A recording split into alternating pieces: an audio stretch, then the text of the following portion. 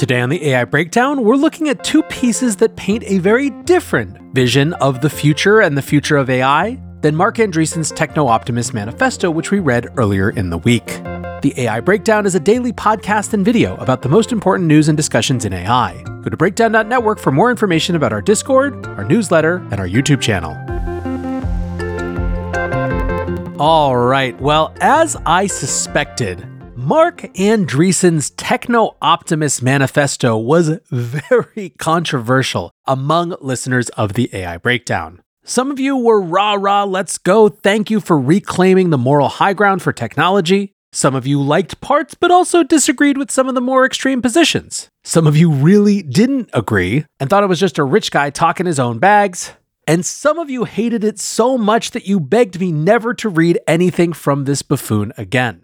Now, of course, as I said then, I present this type of content with the goal of giving you a really diverse array of perspectives on the future from a central vantage that wants to understand and absorb all the perspectives in order to come away with one's own best thoughts. But given that spirit, I thought it would be a perfect use of this weekend's long read to look at two essays that paint a very different picture. The first is from Stephen Levy in Wired and is a direct response to Marc Andreessen, and the second is an op-ed in the Financial Times from two other notables from the field that, again, paints a very different vision of the role of government in the AI future. We'll start with Stephen Levy's piece, What the Techno-Billionaire Missed About Techno-Optimism. And just by way of context, Stephen Levy is someone who has been around Marc Andreessen for now going on 2.5 decades. Stephen begins, as a general rule, any essay that includes the one-sentence paragraph, I am here to bring the good news, is written by someone who wants to take your money, your vote, or your soul. As far as I know, Marc Andreessen isn't running for office, but the Techno-Optimism Manifesto he posted this week is definitely bullish on inflating his already bloated wallet and narrowing the broad arc of human existence with a relentless pursuit of new and even risky technology. Andreessen's bolt from late-stage capitalism's Mount Olympus, i.e. Silicon Valley's Sand Hill Road, landed this week to a mixture of kudos and outrage. He posits that technology is the key driver of human wealth and happiness. I have no problem with that. In fact, I too am a techno-optimist, or at least I was before I read this essay, which attaches toxic baggage to the term. It's pretty darn obvious that things like air conditioning, the internet, rocket ships, and electric light are safely in the win column. As we enter the age of AI, I'm on the side that thinks the benefits are well worth pursuing, even if it requires vigilance to ensure that the consequences won't be disastrous. But Andreessen's screed isn't just about how great it is that we humans are a tool-building bunch. It's also an over-the-top declaration of humanity's destiny as a tech-empowered superspecies. Ayn Rand resurrected as a Substack author. If this essay had a soundtrack, it would be Wagner's Ride of the Valkyries. Andreessen might have missed out on making an early investment in Uber, but he's all in on the Ubermensch. He even cites Friedrich Nietzsche as one of his patron saints of techno-optimism. Perhaps a better title for this essay would be the Techno-Billionaire Manifesto, as it attempts to justify not only an unquestioning pursuit of technology, but the late-stage capitalism that provides out-of-whack rewards for the system's winners, like Andreessen. In his argument, the market-based techno-capital machine is the infallible generator of merit and production. Never mind the astonishing income inequality that has dragged the world down and fomented destructive political unrest. Money, proclaims Andreessen, is the only motivator capable of producing the giant technological leaps that advance humanity. This will be news to the inventors of the internet, who were civil servants and academic geeks with zero profit motive. In fact, for many years, they were adamantly opposed to any commercialization whatsoever. Andreessen does proclaim that he opposes monopolies and regulatory capture. Maybe he believed that when his browser company Netscape was buried by Microsoft. But that's a hollow declaration from someone who sat on the board of Facebook, now Meta, for 15 years. I'd love to peek at the minutes to see how often he has inveighed against monopoly and lobbying in board meetings. Andreessen argues that advanced technology creates abundance that lifts all humans. We believe there is no conflict between capitalist profits and a social welfare system that protects the vulnerable, he writes. But though he might not perceive it from his home in Atherton, California, the country's richest zip code, the country he lives in presents a counterargument. While the US has the most advanced technology in the world, the life expectancy of its citizens has dropped. Surely he knows of the homelessness problem in America's cities, most glaring in nearby San Francisco. He might even have read that the vast majority of average Americans can't afford to buy a home, and that 40% would struggle to cover an unexpected $400 expense. The techno-capital machine doesn't seem to be working for them. But don't worry, Andreessen cites an Andy Warhol quote celebrating how well our system works because poor people and rich people alike can enjoy a Coca-Cola. Let them drink sugar water.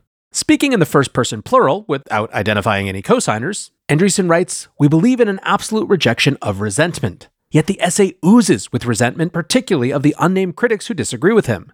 We are being lied to, he charges, using language of the demagogue. Though he doesn't name any critics, Andreessen warns readers of shibboleths that have been used as part of a, quote, vast demoralization campaign, many, he says, derived from communism.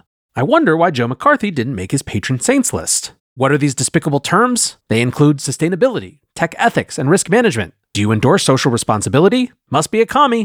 Andreessen professes to be open to criticism himself, repeating physicist Richard Feynman's line, I would rather have questions that can't be answered than answers that can't be questioned. But if you disagree with Andreessen about AI's untrammeled beneficence and suggest we proceed with caution due to ethical risks or a fear that algorithms will snuff out humanity, he literally accuses you of a capital crime. He writes, any deceleration of AI will cost lives. Deaths that were preventable by the AI that was prevented from existing is a form of murder. To me, the abiding mystery of Andreessen is what happened.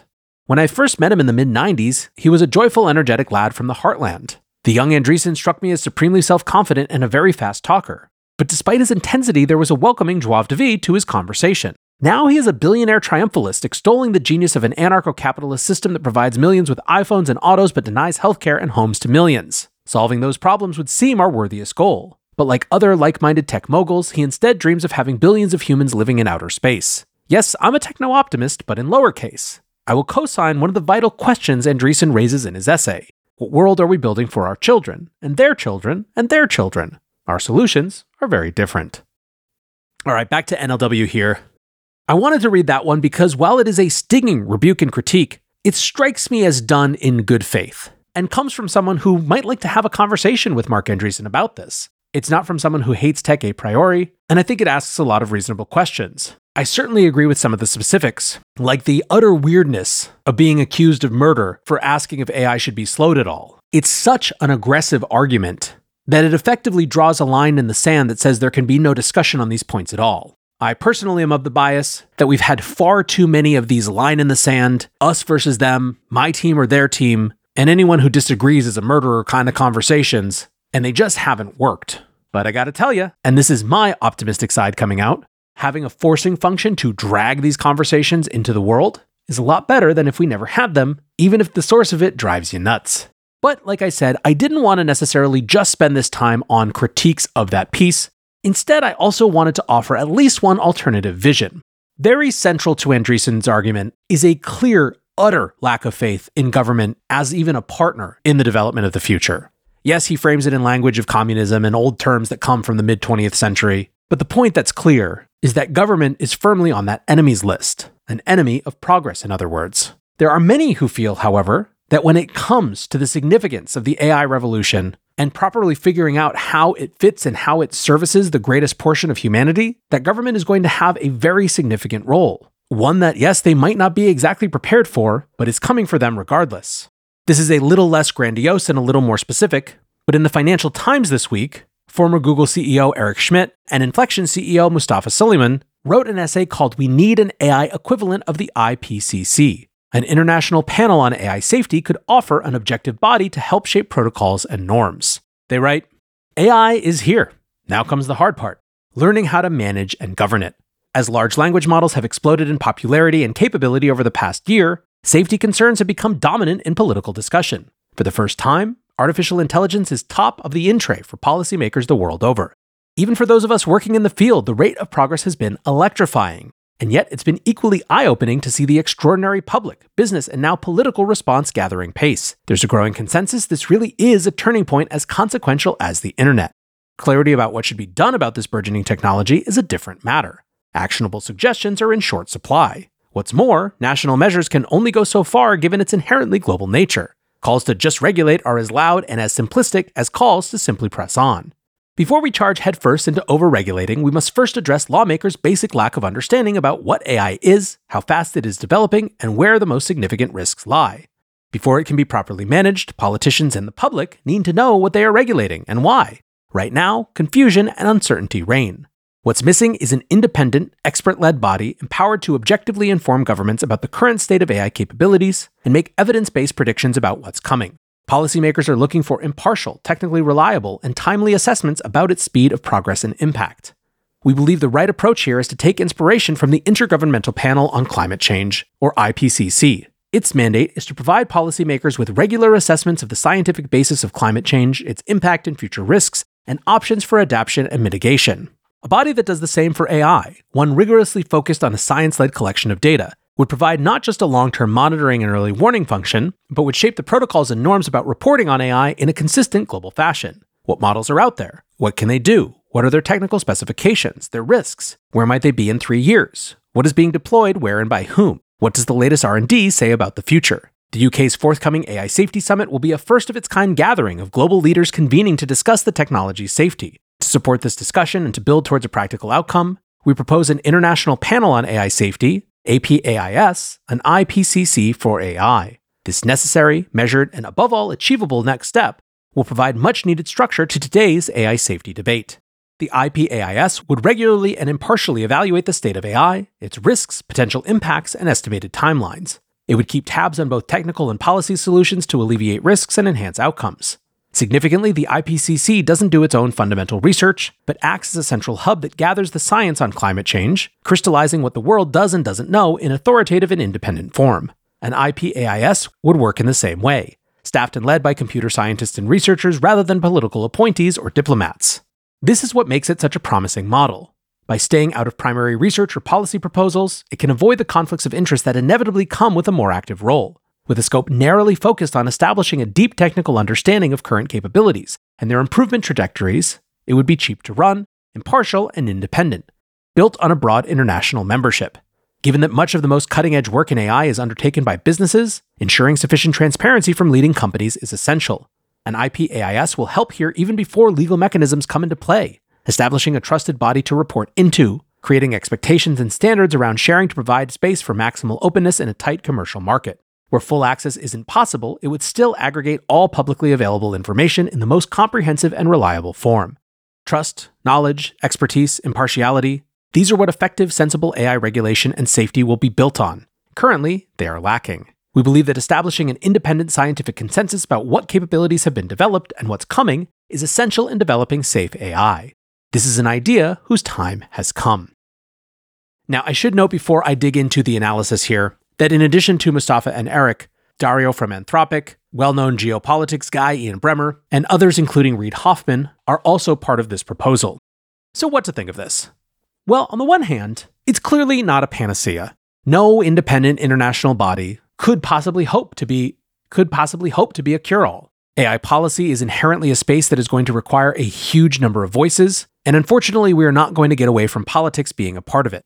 However, the recognition that right now, policymakers are largely learning about this by one of two sources. Either one, on the one hand, the companies building the technology, who even assuming good faith still have an unbelievably high incentive to push towards policy that benefits them, or on the other end, an increasingly well-coordinated campaign of AI safety folks with deep pockets who are convinced that we are teetering on the edge of global collapse. It kind of leaves a lot of space in the middle. The idea that there is a body whose specific mandate is to absorb a huge amount of information, in fact, all the information that is possibly available, and just provide a more scientific gut check, frankly, to the loudest voices in the room, I think has a lot of merit to at least discuss. Indeed, I think that many of these issues that will find their way into AI policy are a great example of how you can have a topic where 80 or 90% of the people even are somewhere in the middle, not quite sure what to think, looking for more information, open to lots of possibilities, see some good, see some bad, but where on the flip side, 90% plus of the discourse is by one of the two extreme sides screaming at one another. Now, I understand in this case why those voices get raised. If one believes that humanity is actually sleepwalking or even worse, speed running into its own doom, you're going to be pretty passionate about that. But I do think it behooves us to have the counterweight to that not be only the dismiss it out of hand, and if you try to slow down AI, you're a murderer kind of voice, although we do need that extreme too, but also perhaps some middle spaces, institutions, and people who want to drag on their waders and muck around in the messy nuance. If this body can be a part of that, not all of that, but a part of that, why not? I agree it seems like an extremely cheap option that's basically nothing but net value. Anyways, guys, there you have it, a very different perspective than the one we heard on Monday. Hopefully this makes you feel more balanced, a little more yin and yang in concert as you head into this fall weekend. I, of course, appreciate you guys listening or watching wherever you are. And until next time, peace.